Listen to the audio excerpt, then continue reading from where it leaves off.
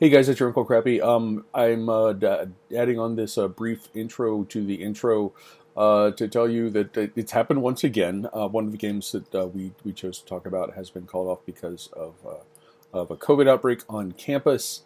Carla and I talked about this a little bit last night, and we feel like the football discussion is still valid even without a game. So we want to leave it. We're going to leave it in the show.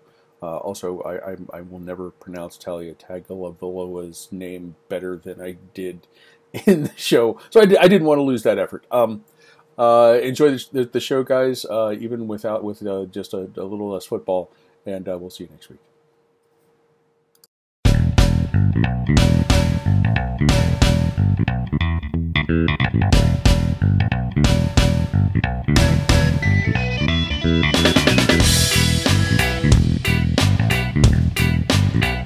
Howdy, boys and girls. Welcome back. It is week 11 of the 2020 college football season, such as it is week 11 of the Carla and Crappy Show. I am Crappy. It's November. We were just talking about this. I'm wearing a t-shirt. I put on a hoodie to do the show, and it's too warm. I can't do it right now. And Carla in Nashville, it's even warmer. Yeah, it's like 80 degrees here. Like, it's crazy. I'm not playing it, but it's football weather would be cool. Yeah, I know. Right. Well, I posted a picture on Instagram. On Sunday, I stopped. I had to pick up some things. I'm loving this whole, like, being able to shop online and go pick things up in stores. So, like, place the order and then just go pick up. So I did a bunch of that on Sunday. So I had a bunch of stuff to pick up. And I was like, ooh, the holiday drinks came back at Starbucks. And if you know me, and you know me from Pittsburgh, like, I am a huge peppermint mocha fan. Like, that's my thing. Peppermint mochas are back. They're back. They came back last weekend. And so I'm like, okay, great. I'm going to go get my first peppermint mocha this season. So I went and I picked up my first peppermint mocha this season. I was wearing a mask. I'm holding my peppermint mocha. It's 84 degrees. It was too hot to actually have it, but it was the whole thing. It's like, no, I got to have my first one. It is the whole thing. I mean, my beer distributor has had like this wall of cases of Mad Elf right? For 3 weeks. Before Halloween, and I'm like, I'm going to buy a case because I buy a case every year, right? And I will drink some now, and I will hold some back, and I do the whole aging thing, and we do verticals, and it's a lot of fun. I try out of principle not to do like a week of Thanksgiving. Okay, that's fine. We'll good then. Right. But maybe in a couple days when it gets cool again here, when we have highs in the 50s. Like it's supposed to be, then I'll be able to worry about this a little bit less. Yeah. But it's coming. It's coming. It I'm just still doesn't feel on like summer. it right now. Yeah, I'm still on summer wine. Like I switch my white wines depending on the season. Like it's Pinot Grigio in the summer, and then when it gets cooler, I like the Chardonnays. I'm still drinking Pinot Grigio. It's It's like November 10th when we're recording this. Middle November. We can call this mid-November. That's fine. Uh-huh. In a normal football year, we would be almost done with the regular season. Right. Just a couple more weeks. But we're playing football into December, and maybe later. And maybe then we pick up with bowl games, and who knows what form Bullapalooza is going to take this year. We haven't even talked about that. We have no idea. We have no idea. And maybe the fact that this is like the equivalent of mid-season instead of late season football is why this week is so weird. Mm-hmm. And we're going to get to that. There are no top 25 on top 25 matches. I am certain that has happened in the history of the show before, although I don't recall off the top of my head when. But it's just, but it's not even that. There are games that are interesting, but for odd reasons. It's not necessarily matchups. It's not necessarily, well, some of it is, divisional standings and stuff. And again, we'll talk about this stuff, but it's just a weird week. Right? It is. And it's not a cupcake week. That's what makes it weird for me. Like normally, like if you don't have the big top 25 matchups, you end up with like Alabama's playing Presbyterian and right. Yeah. And so we have fun with that. But this week there's really not even anything to like have fun with in that regard. I mean, it's just kind of a mint week, and we're recording this on Tuesday, and half of the SEC slate has essentially been canceled at this point. Yes, already. Which is, the Bulletpalooza thing is interesting because, I mean, the SEC, the rate we're going, the SEC might be playing all the way until January, just regular season games as opposed to getting the bowl games. So yeah, it's just a weird week. It's the epitome. I keep saying every week that there's something that's the epitome of 2020, and maybe this week's football schedule is the epitome of 2020. We have no idea what the heck is going on. I will tell you. I will tell you later in the show. I will tell everybody later in the show what is the Ohio State fans' epitome of 2020 football. Okay. I will look forward to that because it's like, oh, really? Okay. Before we look ahead, we will look back. I know you didn't watch a whole lot of football last weekend, but anything stand out for you? Well, the first thing that stands out is kudos to both of us. We did pretty darn well with our picks on Maction. Yeah, we did. Well, 4-2. That's not bad. Mm-hmm. The two close games that we knew were going to be the close games were the two that we both got wrong. And so, hey, for our first week back for a conference that we really didn't know much about, mm-hmm. I'm going to take that as a win in the win column for us. I would point out that my Bobcats have now moved up to 1-1 after beating Akron 24-10 tonight. Okay. That game just went fine. And Kent State's up big. That's the game we have on downstairs. Kent State's up big over Bowling Green. I would expect that. And it's pouring, which is fun. I'm not sure what's better, MAC football on a Tuesday night or MAC football in the rain on a Tuesday night. Like that's. I'm waiting for MAC football snow Tuesday. That's sort of the ultimate. We're a few weeks away from that, but that's going to happen. Yeah. So we did well on Maction for week 1, and I'm still loving the fact that the MAC is just refusing to play on Saturdays and saying nope, we're playing on Tuesdays and Wednesdays. Have fun. So I still love that. That's good. My other note that I had was way wrong. I was way wrong. You were correct in the cocktail party. And I was kind of disappointed that ended up not being much of a game. I was hoping that was, we were afraid that was going to happen. I thought it was going to go the other direction. I thought that Georgia was going to figure out a way to pull that one out. But I was looking at the second quarter, just because I'm a crazy college football statistics person, I guess. I don't know. I dug in the drive charts on that game just because I was fascinated by it. I was a little distracted by some news that was going on Saturday, so I wasn't watching a whole lot of college football. But yeah, the second quarter is where that game really turned. Georgia had 4 offensive possessions in that quarter. All of them ended in punts. Okay. And the only points that they scored was off of a pick 6. Mm-hmm. So Georgia's defense tried real hard to keep them in that game, kind of on brand. Yeah, and Georgia's defense kept them in the game, which is what Georgia's defense does, mm-hmm. Or tried, and they just couldn't overcome. I mean, 4 punts in a quarter is not gonna work. Nope. In a battle with another, top 25 opponent like that. And then they just kind of imploded in the second half, throwing 3, with Stetson Bennett throwing 3 picks. 3 interceptions in the second half alone is just not going to do it. Nope. So now you got Florida sitting in the driver's seat, essentially in the East, to probably go get, shellacked. Yeah, shellacked, whatever. Yeah. Pick your euphemism here as to what's going to happen when they have to go play Alabama. So, here we are again, just kind of back where we thought we were going to be in the SEC. It's just I read a thing. I'm thinking a column on ESPN at some point today about the fact that you can't get along with a caretaker, with a game manager quarterback in 2020. If you want to be an elite program, that just doesn't work. And I think we've seen that with Georgia so far at this point. I mean, we've talked about Stetson Bennett. I know it's been a topic for us for more than once this season. Yeah. And as I've said before, his story's awesome. But Georgia has to be. You can't just say, okay, we're going to run the ball. If you're a one-dimensional offense. Even with that defense, slowing down the opposing team, it's not going to work. But then you look, at Ian Book,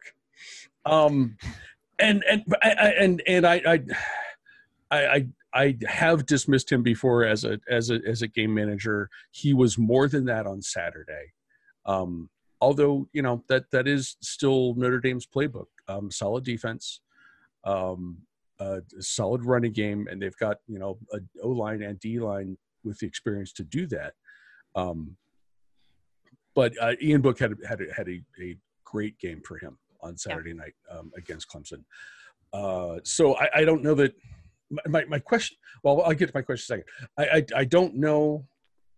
Just having watched Clemson, I'm not sure if Trevor Lawrence had been playing, that would have been enough. It might have been. That was a great effort by Notre Dame all the way around. But as you and I were speaking before, you put them in whatever stadium they're going to be playing in for the ACC title game, and healthy Trevor Lawrence. It's interesting. I suspect that would be an ugly game. But here's what I'm wondering. You and I talked about at the outset. Does the SEC get two teams in the playoff? Alabama default, of course, and then whoever wins the East. And we were thinking we were both overestimating the quality of football in the SEC East. Could that happen with ACC? If Notre Dame with a tight loss, similar to Clemson's loss last weekend at Notre Dame, could the ACC place two teams in the top in the playoff? And I think they could. Yeah, I mean, I really hate that's a really great question. I hate to say this because of how much we have railed against Notre Dame in the past about getting in, like, for the love of God, would somebody please beat Notre Dame already? We went through an entire season of that. I would rather see both Clemson and Notre Dame in the playoff than anybody from the Big 12. Yeah. And when you look at the way that the Big Ten, and we're going to spend some time in the Big Ten tonight because that's what we do. If you look at the Big Ten right now, I only see one team that I want to see in that playoff right now. There's nobody else is playing up at that level. If I had to pick a top four teams in the country right now, I think Clemson and Notre Dame would both be in them. Okay. I think it's possible, and that's crazy that we're having that conversation because we've both bemoaned the lack of quality football in the ACC for how long now. I like adding Notre Dame into this mix. I really think it's changed the perception of the conference. We have a couple other teams that are playing up now to the level of competition, and I don't know whether that's because they've added another really, really good team, and teams are trying to figure this out, or just the mess that is 2020. I'm not sure which it is, but the ACC is really intriguing this year, more so than maybe any other conference. We had an interesting story. It was the Pitt football notes story in the paper today, and the top of it was, and this is going to be. It seems like Pat Narduzzi is like, they should play in the conference or don't, and I'm like, Pat, you're not really in a position to make demands here, but right. but that's what I think the ACC folks are all like. Notre Dame's presence in the conference this year has made things different and better. And I guess it's not a surprise that a conference would pursue Notre Dame as a full member. Certainly the Big Ten has in the past and been rebuffed. And Notre Dame obviously gets the final word, but it's made a difference in the perception of the ACC. I think it's made a difference in the level of competition. I'm not sure that Notre Dame would ever go for that outside of this situation this year. But and you had thoughts about because Notre Dame's at Boston College this weekend. Yeah, this weekend. Yeah. Yeah. What were you thinking about that one? Yeah, I mean, there's a couple other little side notes there. So the idea of it would be a really interesting question. Like, is Notre Dame's path to the playoff easier as a full member of the ACC? Like, if Notre Dame went all in on the ACC in the future, I don't think there's any question. I would agree. I think that's true, because I think the quality of the opponents that they play, if they had to play a conference schedule in addition to whatever, traditional rivalries they could keep in the non-conference slate, that'd be a hell of a schedule. You keep your Stanford there, you keep SC. And SC, and you keep some of your traditional rivalries in there, in addition to, potentially another matchup every once, however many times that comes up with Clemson, possibly even a Miami, Virginia Tech. Like, that's really intriguing. Notre Dame, take that seriously. Think through this. I think you could. I think there's a way that you can keep those traditional rivalries and still play a conference slate and have a stronger schedule to make a better argument to get into the playoff. That's an interesting thing. Just keep your hockey team in the Big Ten. Come on. Yeah. The other interesting thing is that if I'm a Clemson fan right now, even with the loss, I'm feeling really good about the future of Clemson Tiger football. Oh yeah, you're still in the driver's seat. I don't think there's no question. Well, I mean, even after this year, even after Trevor graduates, DJU is going to be one heck of a quarterback, and he missed some reads that Trevor would not have missed on Saturday night. But it's his second start, it's fine. Yeah. But just seeing the level that he was seeing the field in his second start, they're going to be just fine. So if I'm a Clemson fan, I'm feeling okay, even though that's the first regular season loss in a long time. I'm still feeling okay if I'm Clemson. Let's go back to the question that you asked. Yes. About Boston College. It's an interesting thing, because if this was Clemson going to Boston College after a big win like this, I would have this circled on my calendar going, this is an opportunity for Clemsoning. Clemsoning index 8. Yeah. Clemsoning index 8 at least. And now I'm looking at Notre Dame. I'm like, can we Irishing? I mean, they haven't done it yet, so we don't have reason to name it because they've not done it yet. Yes. But if I am Notre Dame, I am making sure that I'm taking this game very seriously, because this is a Boston College team that in DJU's first start dominated Clemson in the first half. We talked about that last week. Boston College is a good football team, and this is not a game that Notre Dame can take lightly, and it's a danger spot for them. Coming off of a huge win like that, fans storming the field, which was ill-advised. My favorite tweet was that Notre Dame's covered the spread. I'm going to be speaking with my favorite Notre Dame student, my former intern, tomorrow, and I'm going to ask her how it feels to be the poster children for college misbehavior this week. Right. I mean, I get it. You beat the number one team in the country, celebrate, but at the same time, it's a pandemic. Yeah. Don't storm the field. There's some issues there. But if I'm a Notre Dame fan, in addition to watching for another 7 days to make sure that there's not an outbreak on campus, I am paying really, really close attention to this game against Boston College this weekend. This is a dangerous game. Keep an eye on this one. It's early in the day. I wrote down what time it is. It's an early kick. 3:30. It's a 3:30 kick on ABC Eastern. So we have another game we're talking about that's happening at 3:30, but keep a close eye on this one and see if Boston College kind of keeps this close. It could be worth watching. Okay. You and I are experiencing more weirdness than we're used to this week. Weirdness in group of 5 games. Weirdness in AJ's world is nothing unusual, and it's perfectly normal. And here is AJ to tell you about this week's Group of 5 / Pac-10, Pac-12 After Dark weirdness coming up on Saturday. AJ. Hello, everyone. It is this week's Group of 5 report. However, it saddens me to report that the Group of 5 games this week are not good. There's 2, and we'll get to them in a second. Before we get into the Group of 5, I want to talk about just completely bad football.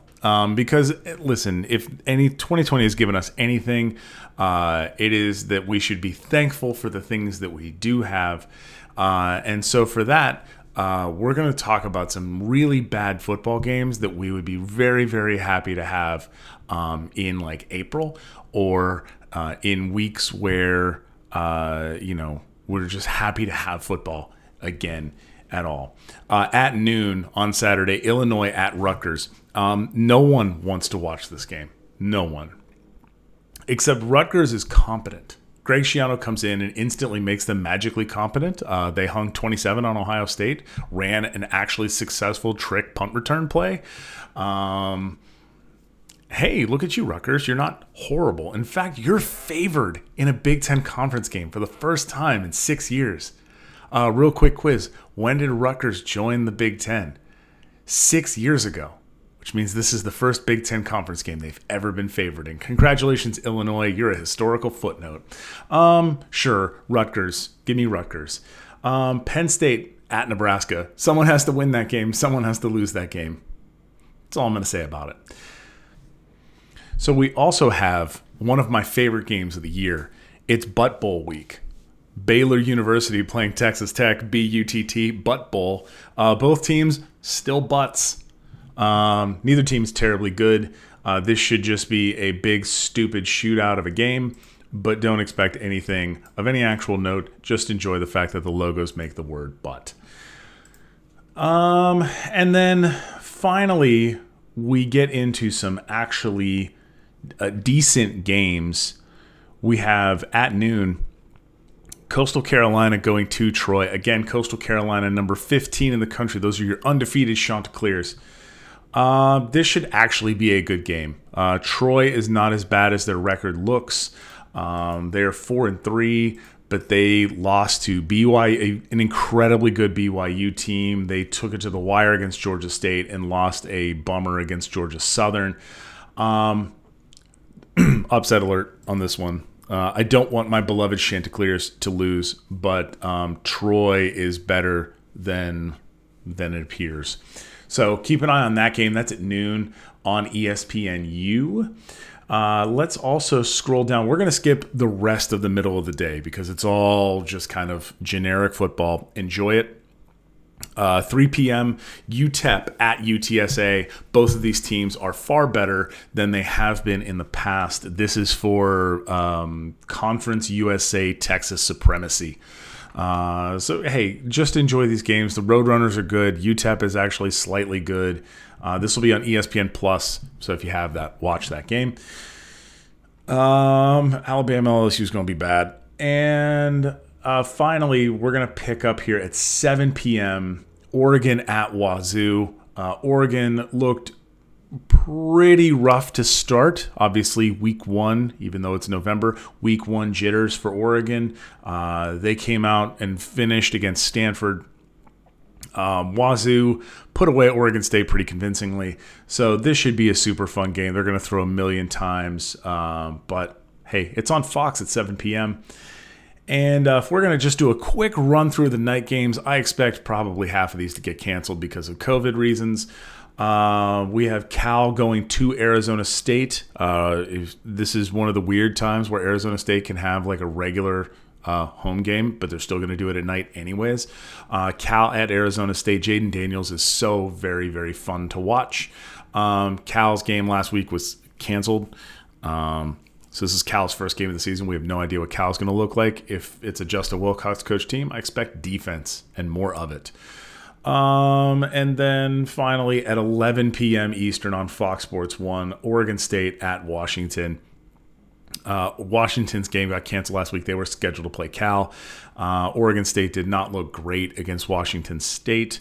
So, hey, you got to play the other Washington team this week, and you probably won't look very good here either. Oregon State just doesn't have a defense. Their quarterback, Tristan Gebbia, was 34-48 for 329 last week, and they had a running back run for 120 yards. They have an offense. They just don't have much of a defense. So this should be fun. Air Force Wyoming was canceled, sadly, due to COVID things with Air Force. One would think that a service academy that is meant for air defense would be better at an airborne illness. But hey, who am I to say? And if I could throw in one more terrible football game, I'm just going to roll one football game out here. Wisconsin's got to play Michigan. Michigan, what you doing? 9 Indiana is real. In fact, number 10. You put some respect on Indiana's name. Indiana is number 10. And I love that so much. 2020, you're the best sometimes. This has been your Group of Five Weird Bad Football Report. And we will see you next week. Back to you, Carla and Crappy. Thank you, AJ. Yeah, it sounds weird. It's going to be fun.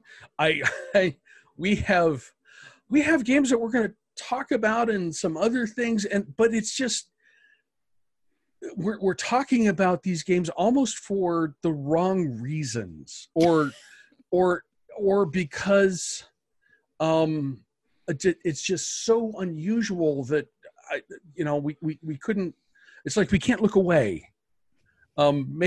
Maybe, and I don't want to. Please don't take this as me piling on. But that's sort of the case for this first game. We established last week what little Nude Saturday is on FS1. Penn State at Nebraska. This is 0-3 Penn State at 0-2 Nebraska. I mean, these are serious prime college football brands, and 5 losses between the two teams. Penn State is favored by 3.5 points. Carla, I know this is a touchy thing for you, but what do you see with this one? Well, and you're right; these are two like college football brands, right? Sitting here winless. There was an interesting article. I wish I would have written down who wrote it, but as I was looking through ESPN today, that somebody wrote a story on the major football brands that are suffering this year, including Penn State, including Nebraska, including Georgia, including Michigan. I saw this. Yeah. Really interesting take, and the epitome of 2020. We have no idea, right? And because this is such a weird week, my notes for our conversation here are kind of all over the place. So I'm just going to kind of go through because we're not really breaking down this game, really. It's just kind of a conversation piece. The reason why, and I will give Crappy the benefit of the doubt here and be fully transparent and say I'm the one that said we should talk about this game. So he is not piling on. This was I am bringing this upon myself this week. She did. I left this completely up to her, and she bit. Yeah, I did. Well, just because I think it's interesting. I mean, who would have thought that heading into this, and we're talking about this game because both these teams are winless. Yeah. And we couldn't have imagined being here. And that's insane. That is an insane thing to think. It's absolutely insane. Particularly being a fan of one of those two teams. So what I wrote down here is the biggest challenge. One of the biggest challenges that Penn State has right now is the fact that they have no run game so much really to speak for. And that's surprising. And a huge challenge and an offensive problem that needs to be fixed. But my very next note here is with a question mark after it is this the recipe for a first win for Penn State? And when you look at the way these two teams match up, I think it is. And that's not just me speaking as a fan, although my heart as a fan says this better be it. Because if it's not, you're looking at a maximum 500 season, because that's where we are with an 8-game schedule. So, the Penn State defense has not been what we're used to with Penn State. All you have to do is look back at what Maryland did last week. Secondary has been a challenge on defense. Sure. And it was one of the biggest concerns heading into the season as to how the secondary is going to hold up, and it's not done well. But my note right after that says Penn State's defense has been weak in the secondary. But Nebraska's defense is technically worse. Which is not something you're used to seeing out of Nebraska. You're not used to seeing a defense that's given up a ton of yards, but Nebraska's defense has given up a ton of yards, and they haven't really played an offensive juggernaut per se yet. Really, a team that's going to rack up the yards on another team, on an opponent. Maybe one. I mean, sorry, I had to throw that in. Yeah, it was week 1, right? Yes. And Ohio State's numbers in week 1 were not what they've been, right? They were still, they were still ironing things out. So Nebraska is putting up all these, is just giving up a ton of yards. Nebraska's offense is putting up a ton of yards, but they're just not scoring. They have 406 yards per game, but only 15 points per game. Nebraska primarily runs the football. Adrian Martinez, the epitome of a dual threat quarterback. Mm-hmm. The one good thing that Penn State's defense has going for it is that it's actually pretty good against the run. Mm-hmm. And so that's why I think this is a potential opportunity here for Penn State to pick up their first win, because I think if you can minimize the dual threat aspect of Martinez, and force him to throw the ball even with a weaker secondary, I still think that's probably a recipe. But I mean, you have to wonder if Sean Clifford's kind of getting the yip. You'd say a pitcher gets the yips. Yeah. And it sounds like that might be the case. I went back and read some of the stuff that James Franklin said in his presser this morning. And he says that quarterback Will Levis is going to start seeing some time.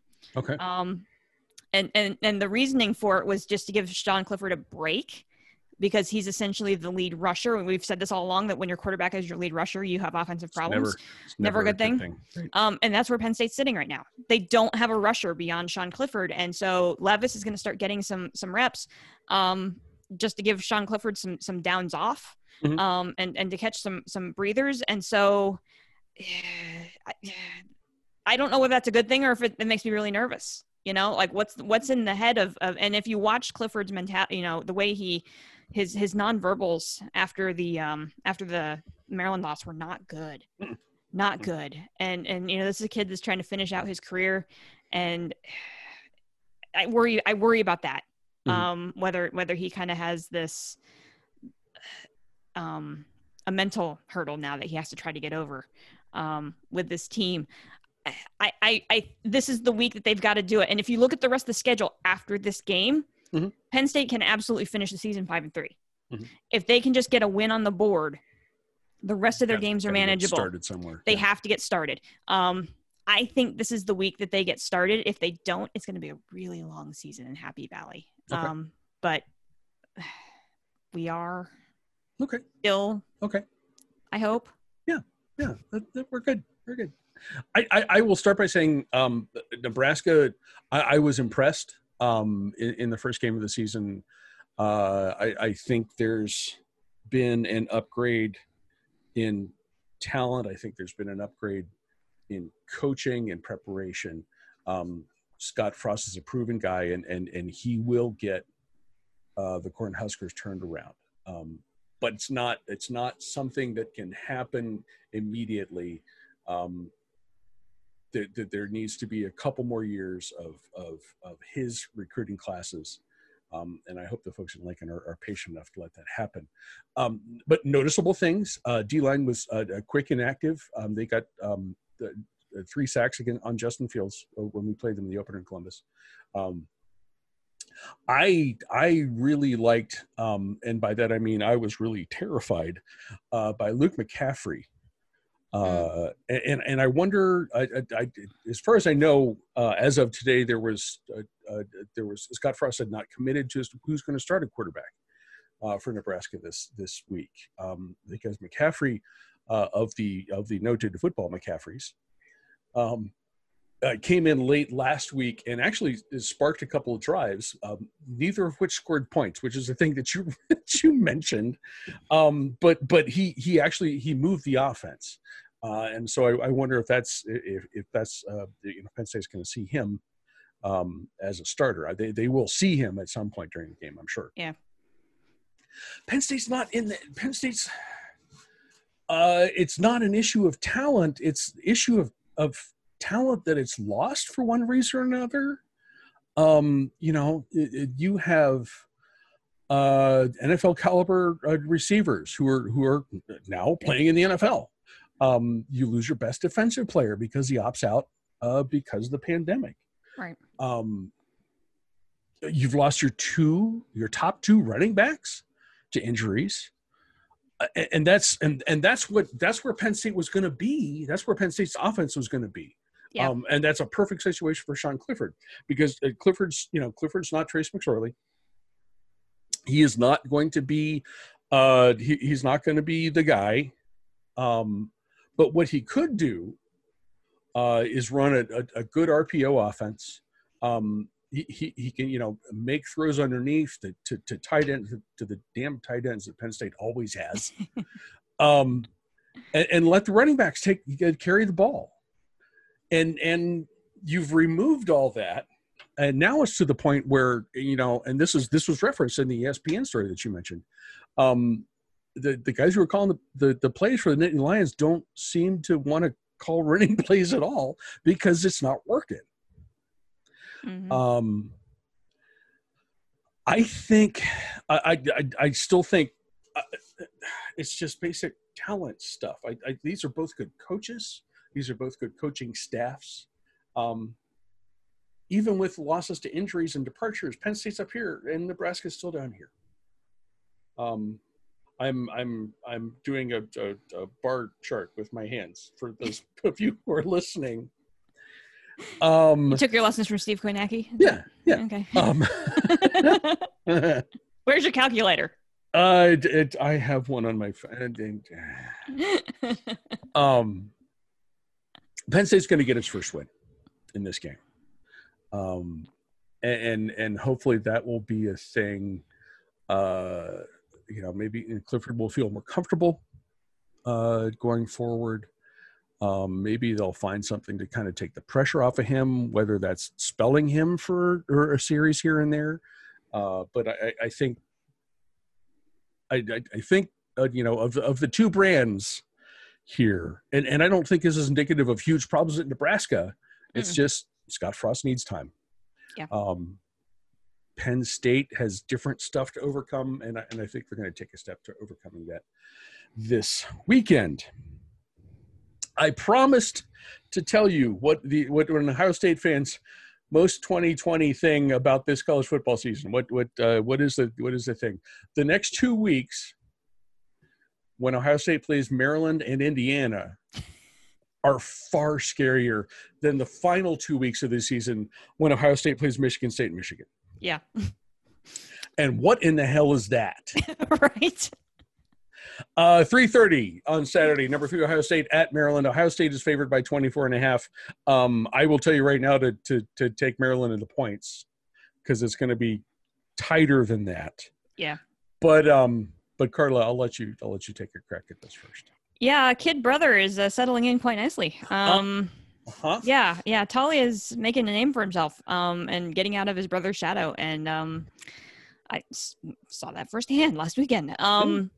It's an interesting conversation. I didn't put, a bunch of notes about this game in here because I'm with you. I think this is an Ohio State win because Maryland hasn't seen a complete team like this. A team that can both score efficiently and has a really good defense. You could say they've seen pieces of it, but not the whole package.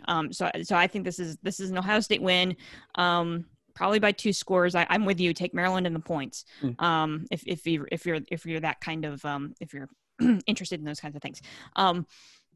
But my 2 notes here for Ohio State. I mean, I think the Ohio State defense is going to be the difference in this game. It's just really darn good, and the Ohio State run game if it gets going. Maryland is flat out not good against the run, and had Penn State been able to run the football last week, they probably would have beat Maryland. But they just couldn't. There's no run game for the Nittany Lions this year. So I think the fact that Ohio State finally has established a run game and, just give the ball to Master Teague a couple times. And I think that's going to loosen that lineup. And I think that's the key for Ohio State to win this game. My interesting note about Maryland is the fact that I started getting some thoughts and references thinking back, because one of the other notes I was going to have about this week was the fact that nobody's talking about Alabama LSU, and now that game's not happening. Right. But it's just interesting, right? So Alabama LSU is typically one of the most anticipated games of the season. Yeah. And had that game been actually on the schedule this weekend, we would have been like, yeah, so what? Right? It's completely upside down. This whole weekend is just completely upside down. But one of the interesting things about watching the fall of LSU this year is how much they relied on Joe Burrow. Yeah.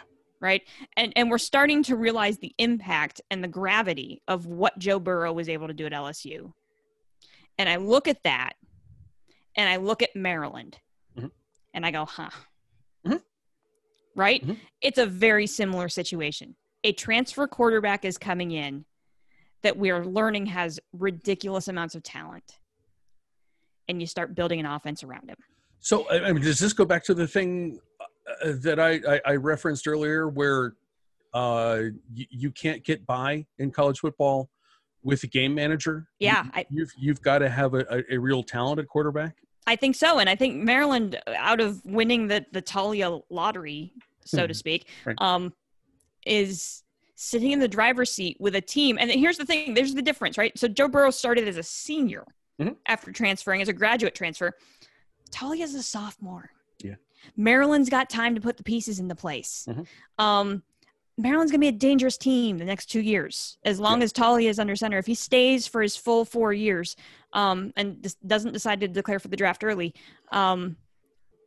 Maryland's going to be a real interesting team the next couple of years, because they're already starting to put those pieces together, and you can see it. You can see it happening. So this is Ohio State wins this football game because this is the first time Taulia has seen a defense that's going to confuse him. But this might be the beginning of this first kind of concept that Coach Ed O put together down in LSU, is building the team around building an offensive structure kind of around the quarterback. I think we might be seeing an exact replication of this at Maryland, and we've seen that it works. So something to keep an eye on in the Big Ten. We might be seeing a change in philosophy, right, particularly in the East. So yeah. I will start.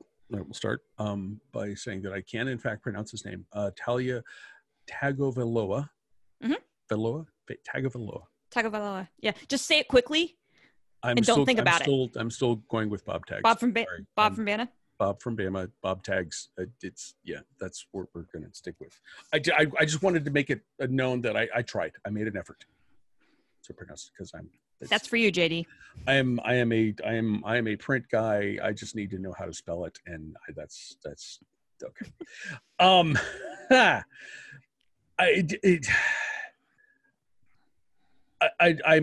gonna quibble a little bit with you about Ohio State's defense. I've said this before.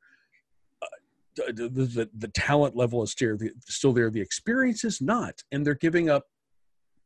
And it doesn't. 23 points a game doesn't sound awful, but it's 93rd in the country, and they have to handle an offense that suddenly looks like it's the real thing. There's good speed on the edges. They can bring the funk.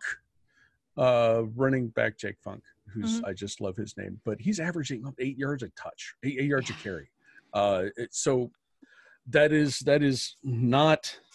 That is a substantial offense, and I think it's, given Ohio State's an experience on defense, that could be a thing. Maybe we'll get to see that exposed for a little bit. Ohio State's offense, okay. I don't. There's not a ton I need to say. The rushing game seems like it's coming. I would like to see it at a different place than it is now, but the whole thing, I think this whole thing breaks down when you look at Maryland's defense, which is giving up almost 500 yards a game, and Justin Fields will take every single one of those and more. What I would say to AJ is that perhaps this is a Big Ten game that you should not sleep on. The over-under is 73.5. So, I mean, this is going to be, as our friend AJ would say, it's going to get pointy. Yes. It's going to get pointy. Ohio State's going to win this. Ohio State's going to pull away towards the end of the game. But I'm going to have heartburn for much of the late afternoon because this is going to go back and forth for a while, I think. The last game that we're going to, and I'm going to do a thing here. Just imagine, I can't do the voice completely, but just imagine like football commercials, NFL films, kind of that style. Okay. Two undefeated powerhouses battle it out for supremacy in the Big Ten West. It's Northwestern at Purdue. This is at 7:30 on Saturday. Northwestern is ranked 23rd. Purdue is unranked, but unbeaten, as is Northwestern. Northwestern is favored by 3. And that's why we're talking about this game. Both of these teams, Northwestern is 3-0. Purdue is 2-0. And that's just as weird as anything that we've talked about so far today. Yep. Yeah, no, exactly. I mean, that's the reason why I put this game on the list, was because, we all were talking Iowa, we're talking Minnesota, we were talking Wisconsin. Yeah. Minnesota is 2 losses. Iowa has 2 losses, and Wisconsin's battling pandemic issues. And so here we are. Now, technically, Wisconsin is also still unbeaten. Sure. But they've only played 1 game. Yeah. And so that's an interesting conversation now to have with the, potential playoff implications of what happens if Wisconsin now can only play 6 games. So just interesting. I don't have a ton of notes on this game. It's remarkable that these 2 teams are both unbeaten and playing for essentially the lead in the division halfway through the season. That's what happens when you only play 8 games. So Northwestern actually has a true balanced offense, and I'm doing this strictly on statistics because who honestly, put your hand up if you've watched any Northwestern football this year, right? I have not. I haven't either. So I'm going strictly off of notes here. So statistically, Northwestern has a true balanced offense behind senior quarterback Peyton Ramsey.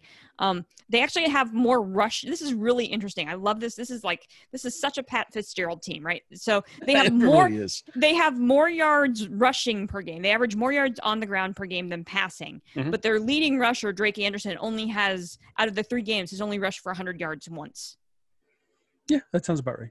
Right? That's Northwestern football. That's Pat Fitzgerald football right there. And Drake Anderson's 100-yard game came against Maryland in week 1, when Taulia was still trying to get his, head on straight in the new offense and just, turn the ball over 3 times because the Northwestern defense rattled him. That's another thing.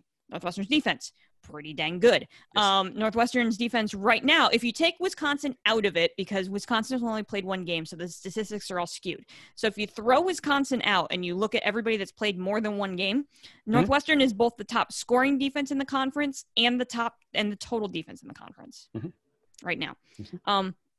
Which is remarkable when you're looking at teams like Penn State and Ohio State and teams that you would normally have right up there at 1 and 2. No, who's number 1 in defense in the conference?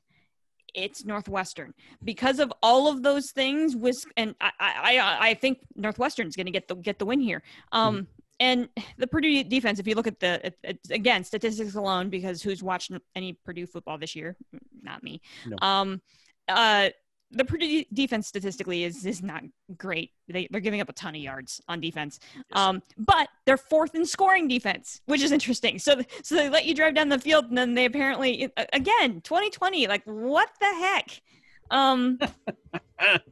They'll let you march right down the field, but apparently not let you score.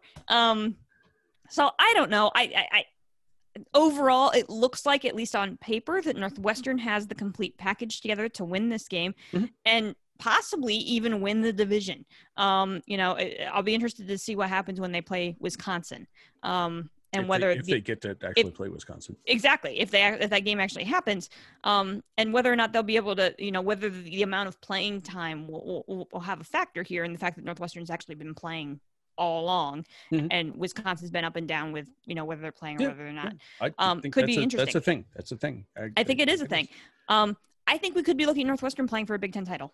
I think that's a possibility. I think a really strong possibility. I think Northwestern can win the whole dang thing in the West. Okay. So I'm going to say Northwestern wins this game. I'm going to say the same thing. And I think I'm just looking at it kind of what these teams are and how they match up. And Northwestern, I mean, it is a perfect reflection of Pat Fitzgerald. It is physical. It is defense. Peyton Ramsey can throw the ball. He is not a game manager. He played in the program at Indiana, and we know what's going on there. Yeah. But Northwestern's going to run the football. They've been doing that to a solid 200 yards per game. Purdue it's not quite Joe Tiller's basketball on grass, but they're averaging plus 300 yards of passing per game, over 400 total yards per game. this is a thing we've heard before this show this week. That doesn't necessarily translate to points. They're scoring just 27 a game, and that's only 81st in the country. I know firsthand that weird things can happen in West Lafayette on a night game. But the potential for weirdness is decreased dramatically, because there's nobody in the stands, except for, mom and dad cheering for the players. So I don't really see, just the style of football. They will hold the ball. They will run the clock. They will play excellent defense. And Northwestern will win this game. And that'll be enough to the Cats will get to 4-0 and with a pretty solid lead in the West. Boys and girls, you can hear the Carla and Crappy Show on Apple Podcasts, Spotify, Google, all of the other podcasting services. You can watch us on YouTube and on the show's Facebook page. If you'd like us, please subscribe, rate, review. If you don't, mind your own damn business. And be sure to come back next week to see exactly how wrong we were. Carla, any final thoughts? One other game I circled because, again, head scratcher. This is kind of like the head scratcher weekend. It is. Number 9 Miami at Virginia Tech, which, okay, that's Virginia Tech's a decent football team. We're sitting at 4-2. Miami, that's a good ACC matchup. But yes, Virginia Tech is favored in that game by 2.5. This would be the same Virginia Tech team that just lost to Liberty. That just lost to Liberty last weekend. At home. And I get it, like Miami had to eke out a win over NC State. It came back late to win that game. I get that. But that's not Liberty. No, it's not Liberty. And they won the game. Yes. I don't know what's going on here. I dug into everything I could look into, and I don't see anything. De'Aaron King I'm assuming is still playing. Like that would be the only thing. Like I was like, is there a pandemic issue here, or is something else going on? I can't find any information out. I don't know why Virginia Tech is favored by 2.5. Statistically, the Canes are the better team defensively. Yeah. I mean, every if you look at the numbers, maybe the only thing that I could see is that Virginia Tech has the top rush offense in all of Power 5. If you take out all the group of fivers, Virginia Tech has the best rush offense out of all the Power 5 teams. And Miami is middle of the pack in rush defense within the conference. So maybe that's the difference here, but it's something to keep an eye on if the Hokies can run the football, but I don't get this one at all. I mean, and it's not even a night game. If it's a Blacksburg at night, I was like, okay, that makes sense to me. It's a noon kick. I have no idea. I have no idea. There's the shrug. We have no idea. Yeah, shrug. I have no idea. I'm gonna point you in the direction of the Chickens of Coastal Carolina. Once again, they are number 15 in the country. They are up that far in the rankings. They are 11-point favorites at Troy this weekend. That is also a new game, by the way. And as far as I'm concerned, they're going to be 8-0 as of about 3 p.m. on Saturday. And I would concur. That just gets better. And better. And better. And there's a common opponent here. Like, I know a little bit about Troy. They played Middle Tennessee a lot. Yeah. So I went and looked at common opponent. Yes. They played Georgia State in consecutive weeks. These two teams did. They played Georgia State in consecutive weeks. Yes. Troy lost to Georgia State 36-34. Coastal beat Georgia State 51-0. Okay. Chickens are going 8-0. 8-0 Chickens. I'm going to try to get us some T-shirts or something. I have a connection down there, but we'll see. Yes. We'll see what we can do. Boys and girls, thank you for joining us. It's going to be a weird one. Carla, I am cheersing the prospect of Penn State's first win. I pray to God. And there's Charlie, who's trying to drink my cocktail. He just showed up in the nick of time to end the show. Hi, buddy. You can't have this. Carla, thank you very much. Boys and girls, thank you for joining us. Be sure to come back next week when we will do this all once again. Cheers, everybody. Have a great night.